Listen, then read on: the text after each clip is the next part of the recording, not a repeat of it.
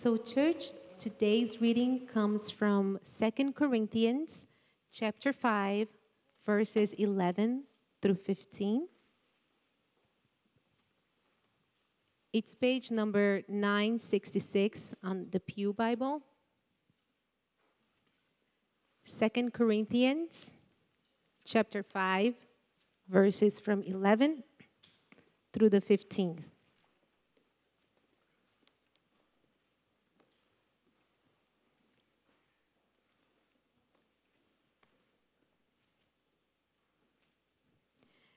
Therefore, knowing the fear of the Lord, we persuade others.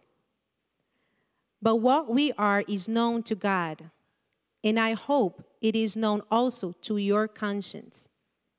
We are not commending ourselves to you again, but giving you cause to boast about us, so that you may be able to answer those who boast about outward appearance and not about what is in the heart. For if we are beside ourselves, it is for God. If we are in our right mind, it is for you. For the love of Christ controls us, because we have concluded this, that one has died for all, therefore all have died. And he died for all, that those who live might no longer live for themselves, but for him who for their sake died and was raised. This is the word of the Lord.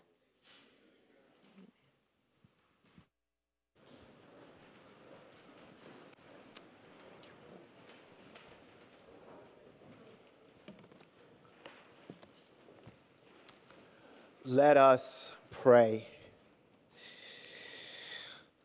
Father, Son, and Spirit, we thank you for making your presence among us and being with us as we, the beloved community, seek your face. We thank you for being a God who is rich in mercy, who is slow to anger and abounding in loving kindness, and that mercy is available to us for the asking at all times. We plead for you now to pour out your great mercy in Pakistan, in Puerto Rico, also in the Ukraine, and here, God, in Chicagoland among us, in the city, in Oak Park, in all of the suburbs.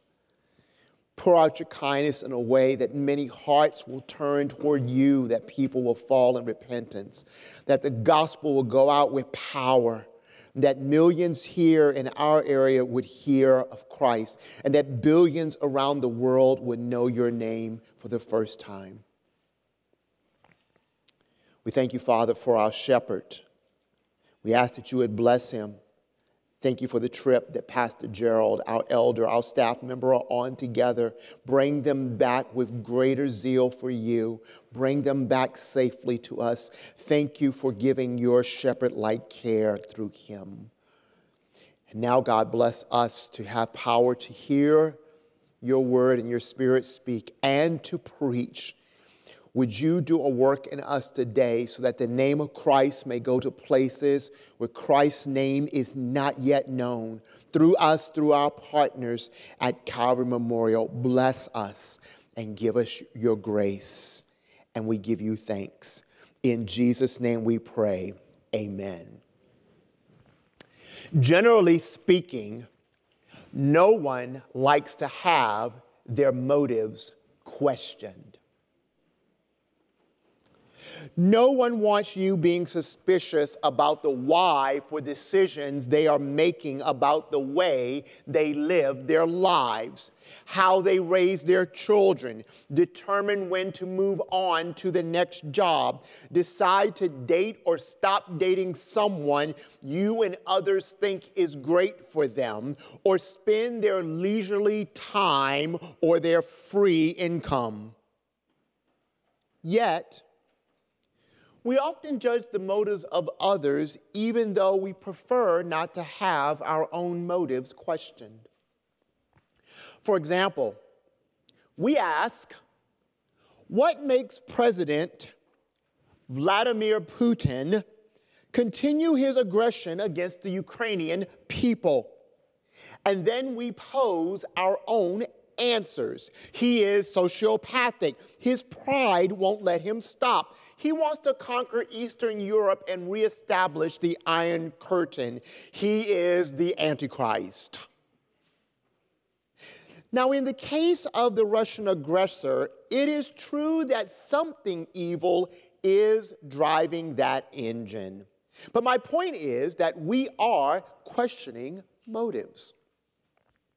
Or again, we look at an aging single friend who says he or she hopes to be married and say, he or she must not really want to be married, for he or she could have married so-and-so single Christian person at the church by now. His or her standards are just too high. But maybe this person has right standards, or has fears of being hurt again, or has witnessed years of his or her parents' awful marriage, or is wrestling with a calling to a profession that might require singleness a little longer in order to optimize schooling and the time sacrifices needed to be successful in this occupation. Saying he or she must not really want to be married is speculation. Besides, really, if you weren't married or aren't married, would you marry the persons you are proposing your friend to marry? Right. So stop questioning your friend's motives. The questioning of motives is important. However, for our service to people as believers, it is important that we have the right motivations to serve others or to serve at all. In an era when cynicism and skepticism about the church, its leaders, and its ethical practices abound, more now than ever, we need to have the one motivation that matters, that mattered to the Apostle Paul, and that he hoped mattered to the church at Corinth. We must be motivated alone by the greatness of Christ for us. In these 5 verses before us, Paul will speak of the greatness of Christ by referring to Christ's judgment of us, Christ's sanctification of us, and Christ's love for us. And Paul will start the first of his 3 ideas with this in verse 11. Number 1, the greatness of Christ in judgment should motivate us toward the approval of both God and the people we serve. The greatness of Christ in judgment should motivate us toward the approval of both God and the people we serve. Paul's fearful persuasion of others looks for approval of his motives by both God and the Corinthians. When he writes, knowing the fear of the Lord, it would be right for us to ask, why does Paul speak of fear when we are saved from the wrath of God? The therefore at the beginning of the clause points back to standing before the judgment seat of Christ in the previous verse. We will stand before Christ in judgment. Therefore, we are afraid. And that moves us to persuade others. It would be incorrect here to minimize Paul's concept to an idea of reverence and awe that does not involve terror. As Linda Belleville writes, when we are faced with the divine, fright and awe more often than not coalesce. What she's saying is you can't separate terror out from awe when speaking of how we fear the Lord. Paul knows that we will stand in judgment more exposed than we are in our birthday suits. The mortician and the medical examiner will not know us in death as well as God will know us in judgment.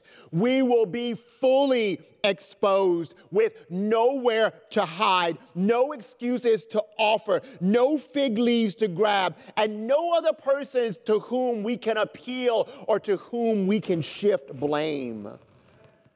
With my best and holy imagination, I think we should be expecting Jesus to say and do something like this.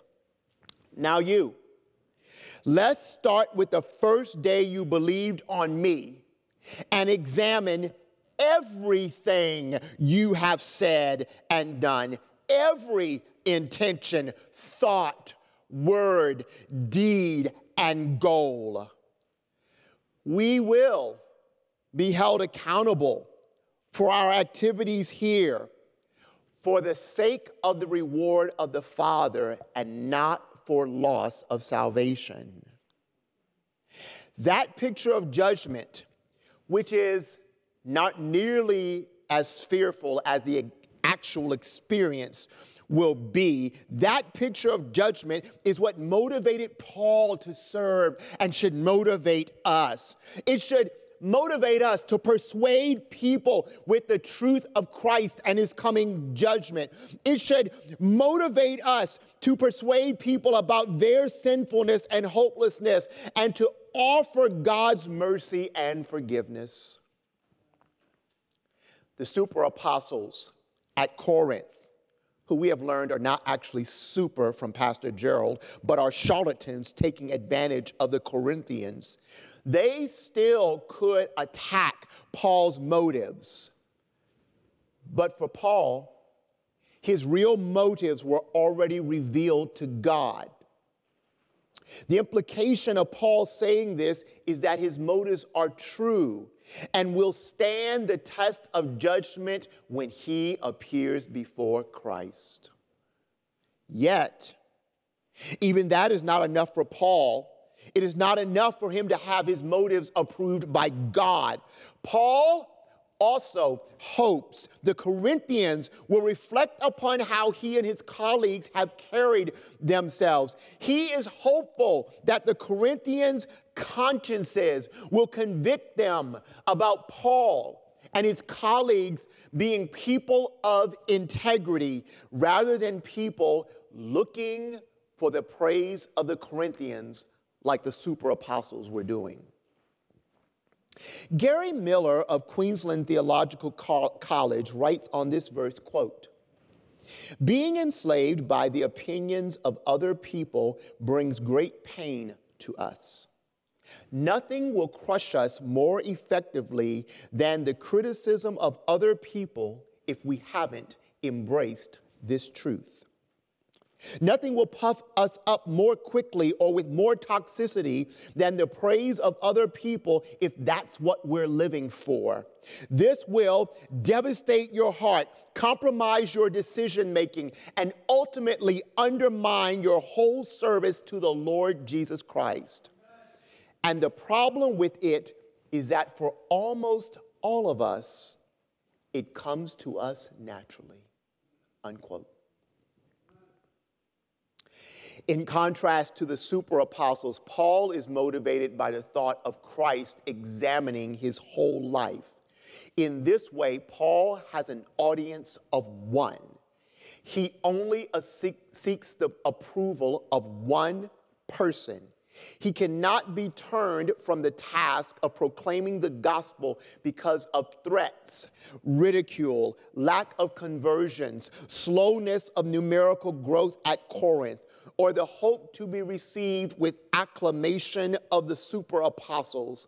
Paul is motivated by the greatness of Christ in judgment. Unlike Paul, I spent much of my life as a people pleaser, especially in my earliest ministry. See, I'd always grown up as one timid, smaller of stature than my peers, always hoping not to make waves and to stay liked by everyone. You can see now I'm a little vertically challenged here, and if you soak me in water, I'm still not that heavy there. I don't have those nice big football shoulders and neck, that really challenges people there. It's just, I'm just me here, So I know firsthand that it can be a struggle to be motivated to please God when you think you are in the weaker position in a power dynamic among people you will see daily. Eventually, however, I came to the place in which not making hard decisions for fear of hurting people came to hurt me and rightly backfired on me. That hurtful, backfiring experience forced me to examine my motives and to change my prayer life. I had to start asking the Lord daily to give me courage, both moral courage and practical courage, because I didn't want to get to glory, stand before Christ, and have him ask me, why were you more afraid of those people than of me? Or why did you want their praises more than my approval? The greatness of Christ in judgment is what should motivate us toward the approval of both God and the limited approval of the people that we will serve. Second, the greatness of Christ in sanctification motivates us to see those we serve boast of matters of the heart. The greatness of Christ in sanctification motivates us to see those we serve boast of matters of the heart. I'm down in verse 12. Those trying to drag the Corinthians away from Christ to follow them had questioned Paul's motives based on outward appearances. Paul's opponents valued polished rhetoric, letters of recommendation, and large payments for ministry. But Paul valued suffering for Christ and preaching the gospel for free. The first century prosperity preachers seem to have claimed that Paul was trying to commend himself to the Corinthians by his actions, while they themselves were holding up letters of recommendation for the church to read.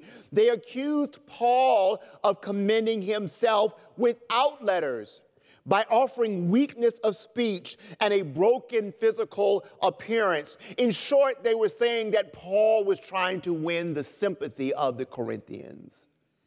Therefore, Paul needed to clarify here that in speaking of being motivated by the fear of Christ's judgment, he was not trying to commend himself for the church's approval. Instead, by presenting suffering and dependency on Christ as his credentials, the Corinthians could only speak about Paul in relationship to living like Christ and for Christ. When the super apostles came to attack Paul as one trying to lead the Corinthians astray, the Corinthians would be able to speak in turn that Paul feared judgment, and that he never expressed a concern about being paid or being followed. All Paul cared about was the working of Christ in the heart, otherwise known as sanctification. There are many motivations behind why we work or worked in our occupations. We can be motivated by the need for approval of parents and family, or for outdoing our peers.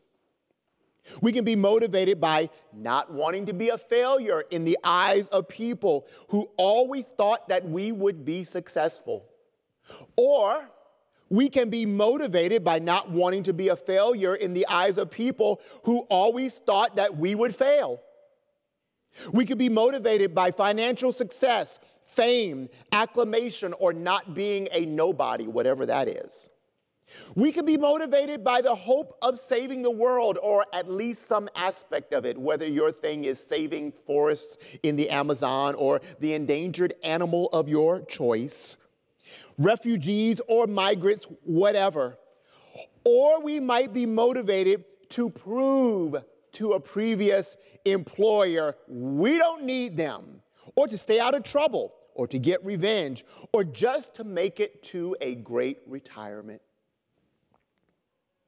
A physician, financial representative, middle school teacher, engineer, or graphic designer could be motivated by any of these, but being motivated by having people put their focus on the inward transformation of Christ and what he has done in the hearts of his own is something that should not be limited to preachers.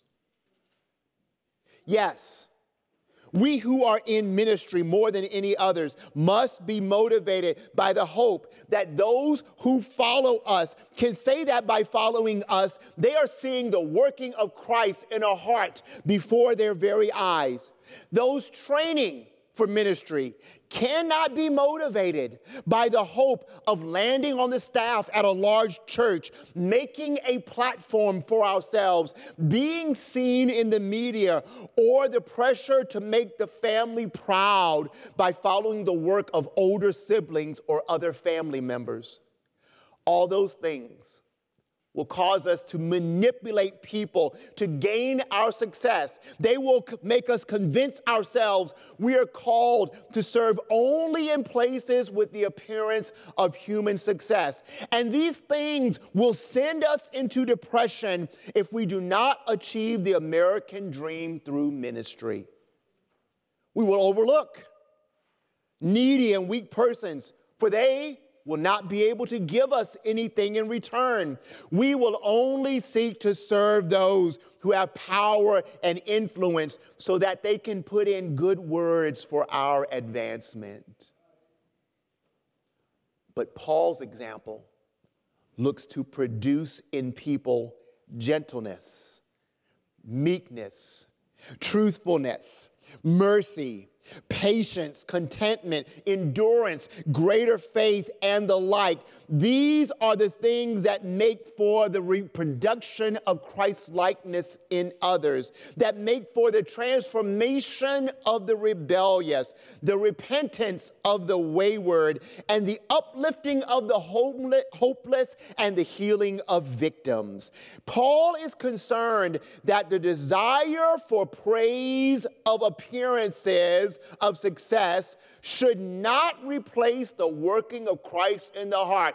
Paul doesn't want us to please people and to fear their faces.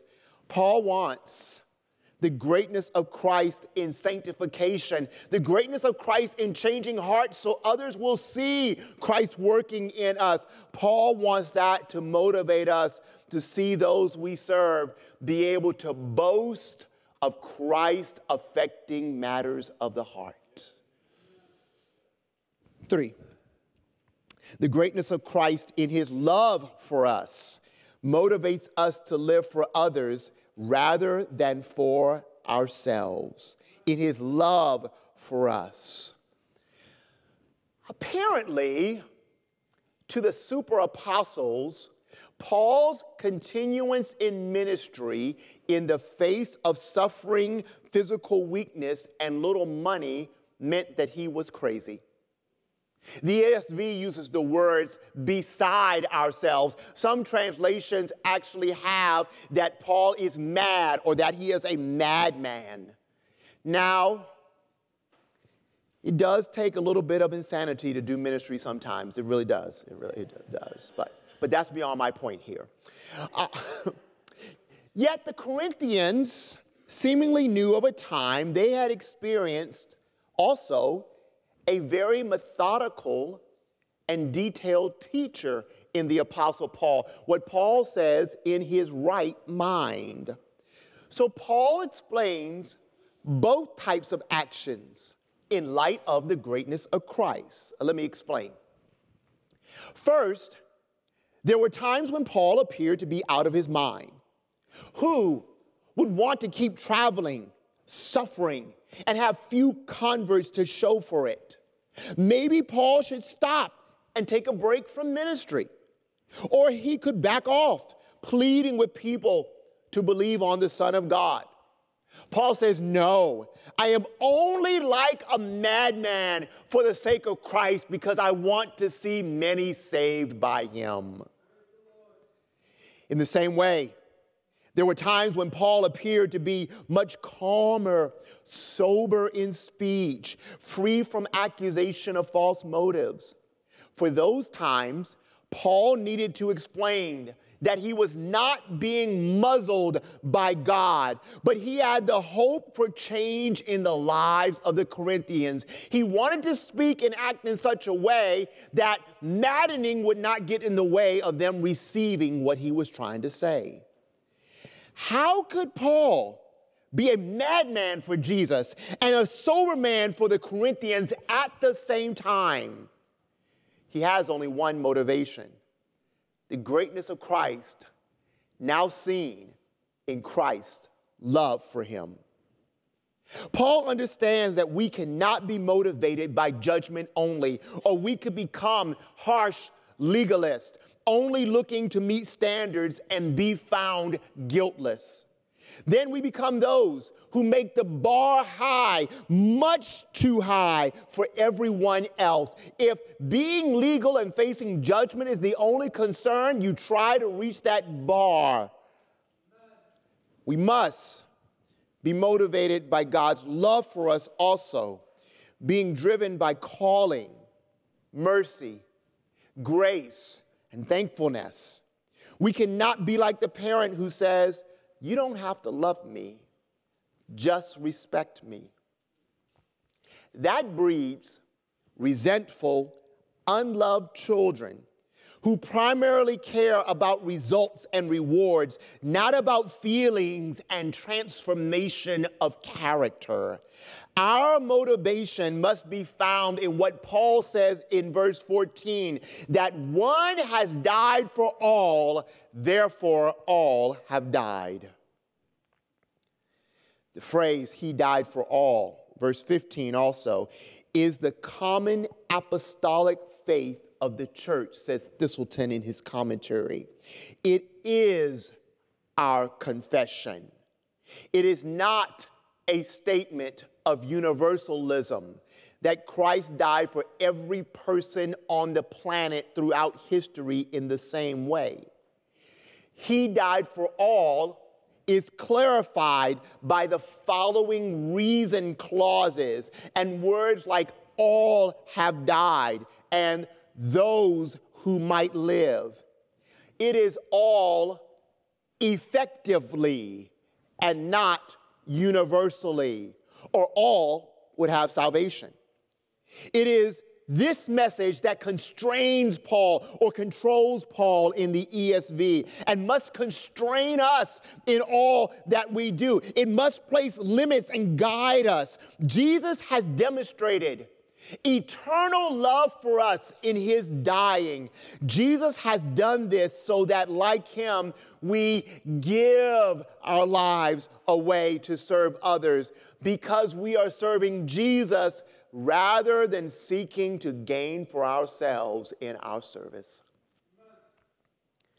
Think of the security that we have in knowing that Christ loves us. We are not earning the love of God or his pleasure by what we do. We are not making God happy or even happier.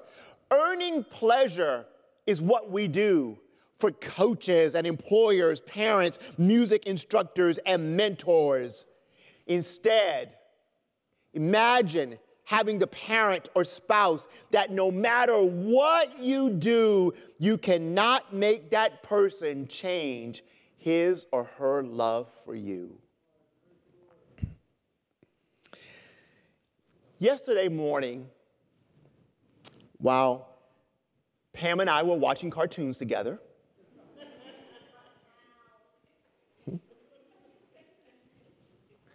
Pam made a joke about something I do resembling something one of the cartoon characters had done.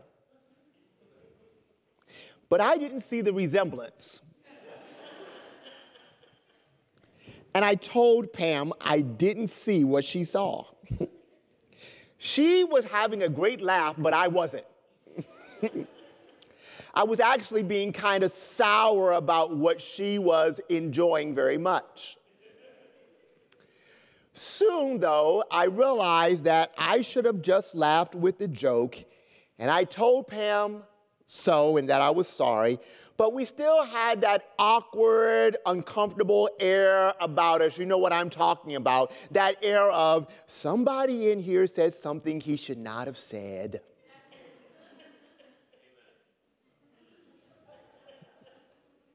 As many of you also know, Pam and I have a few dogs in our possession, just a few. After the cartoon series went into a commercial, I got up to take the dogs out of our room and outside for a few minutes. And as I got up and did so, in response, Pam said, "I love you so much." I really wasn't expecting that, especially not with that awkward air going on. So I asked, you're not upset with me? To which she replied, "No, I thought maybe you were upset with me about the joke." It was then that the significance of her saying she loved me sank in. From that point on, my day was made. You have no idea how my day was made at that point. If Pam had said to me next, say, "I've been thinking about visiting my mom. I know you have to preach in the morning, but do you mind if we just hop in the car and drive 4 hours and visit her for a half a day and then turn around and drive 4 hours back? Would that be okay?" I would have said, "Grab the dogs, let's go." Because you love me, and you told me, in spite of me not being the kind, gentle, and selfless husband I should have been in the moment of your joke.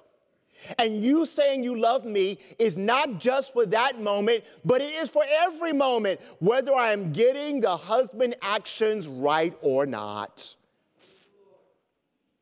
I'm free to mess up, to make a mistake, to totally fail, and I will never lose her love. I can grow and thrive without fear of losing her love when I hit a bump in the road. And this is what it is like for me to be loved by someone who is equally bankrupt before God as I am. Just imagine how much more, how powerfully we can serve others when we are motivated by the greater everlasting love of God in Jesus for all of us. Christ died so that all for whom he died in his death would substitute for us in the judgment we will face at his own judgment seat. That same death for his own works to transform us so that we who are motivated in all of life to look out for number one, first and only, we now live to serve others for whom Christ died and rose again. In order for some of us to leave here with the greatness of Christ as our only motivation, we are going to need some internal changes. Some of us will need to reset our love gauges. See, even with Pastor Gerald speaking of the love of God for us almost weekly in his sermons, some of you just can't believe it's true. It's just too incredible. You just aren't that lovable in your own mind. If that is you, please ask yourself, where did the thought that I am not lovable originate? I suspect it probably originated in the words of someone unloving towards you and not from someone constantly building you up with words about what a joy and blessing you are. You should see from Scripture that Christ, unlike that person or those people who said those things to you, he says all the time, you are such a joy to me. Now, go out there and serve the people for whom I died. Others of us might be asking, how do we learn to fear God more? Might I suggest to you a good exercise to do for the next week or two or longer if need be, a formative habit that many in here already do. Each morning, first upon awakening, after saying, thank you, Jesus, for letting me see another day, say to yourself, I will stand before Christ for what I do today. I will stand before Christ for what I do today. Then, at the end of your day, which for some might be early in the morning, say, am I prepared to stand before Christ for all I said and did today? Now, that question is tricky because we could deceive ourselves, especially as it concerns our motives and our intentions. So we have to add some prayer and ask the Holy Spirit to show us our true motivations, our true intentions, and our hopes and our goals. Somehow, we all need to think of Christ as greater than the faces that we fear or of those whose approval we are seeking. Maybe we need to read things in the news that show forth the greatness of our God. Many of us saw this week the images of Neptune sent back by the James Webb Space Telescope. Seeing those images were a moment of worship to our God. He created that great planet, its rings, its orbit, and billions of galaxies that all of us have yet to see. And he has been enjoying them for however old the universe is, and doing so without the use of a telescope or any help from any of us. That God sent his son to die for us because we have been disobedient to a God with that kind of power. He sent his son so that we could have power to please God, to join him in his decree to rescue people from his wrath and to his joy forever, and so that we could be faithful and obedient to him. No other face we see can do this for us. Christ is greater than all the people we seek to please. Who is on your list of people who need to be persuaded about Christ? As we are praying for them daily, we should ask the Lord to give us favor in their sight the next time we are with them. And we should simply say to them again, please consider Jesus. He loves us. And then leave the results up to the Lord. We should not fear rejection and let the fear of rejection motivate us. Also, if you are listening to me, this message, as an unbeliever, I am trying to persuade you to trust Christ, and I am doing so without false motives. And the people who invited you or who have been talking to you about Christ, whether they are members of Calvary or live here in the state or live somewhere in another country, they have been doing it without false motives, period. Where you go to church after that is a separate matter. So even that discussion does not make you suspect motives, I need to say, we don't want your membership here at Calvary so we can take your money or control your mind. So don't even think about coming to Calvary if that is your concern. Instead, we want you to find a church you like that preaches that Jesus is the only way to salvation. But that's second. Today, we simply want you to yield to Christ, who died on your behalf and rose again to offer you life so you can have the same life and joy that we have. The opening lyrics of Jireh, the song Jireh by Elevation Worship and Maverick City Music, seem to be so appropriate here. Here are the opening words of that song. I'll never be more loved than I am right now. I wasn't holding you up, so there's nothing I can do to let you down. It doesn't take a trophy to make you proud. I'll never be more loved than I am right now. Thank you, Jesus. Didn't serve your children perfectly? You're still loved fully. A little rough with words toward your parents or spouse? Love from God is still at 100%. Try to be faithful with an example of Christ in the workplace, but slipped up under some unfair treatment. God's love for you did not go up or down. Just can't get it in gear to serve at the moment because life is too overwhelming for you right now. Jesus still loves you and has called you to salvation from all eternity. Jesus still loved you enough to go to Calvary's cross for you. Jesus loves you enough to transform you into his image. He loves you sufficiently so that salvation for us remains secure. And he loves you and I with full approval that we are his child, even as he will hold us accountable for the things that we do. We must have one motivation.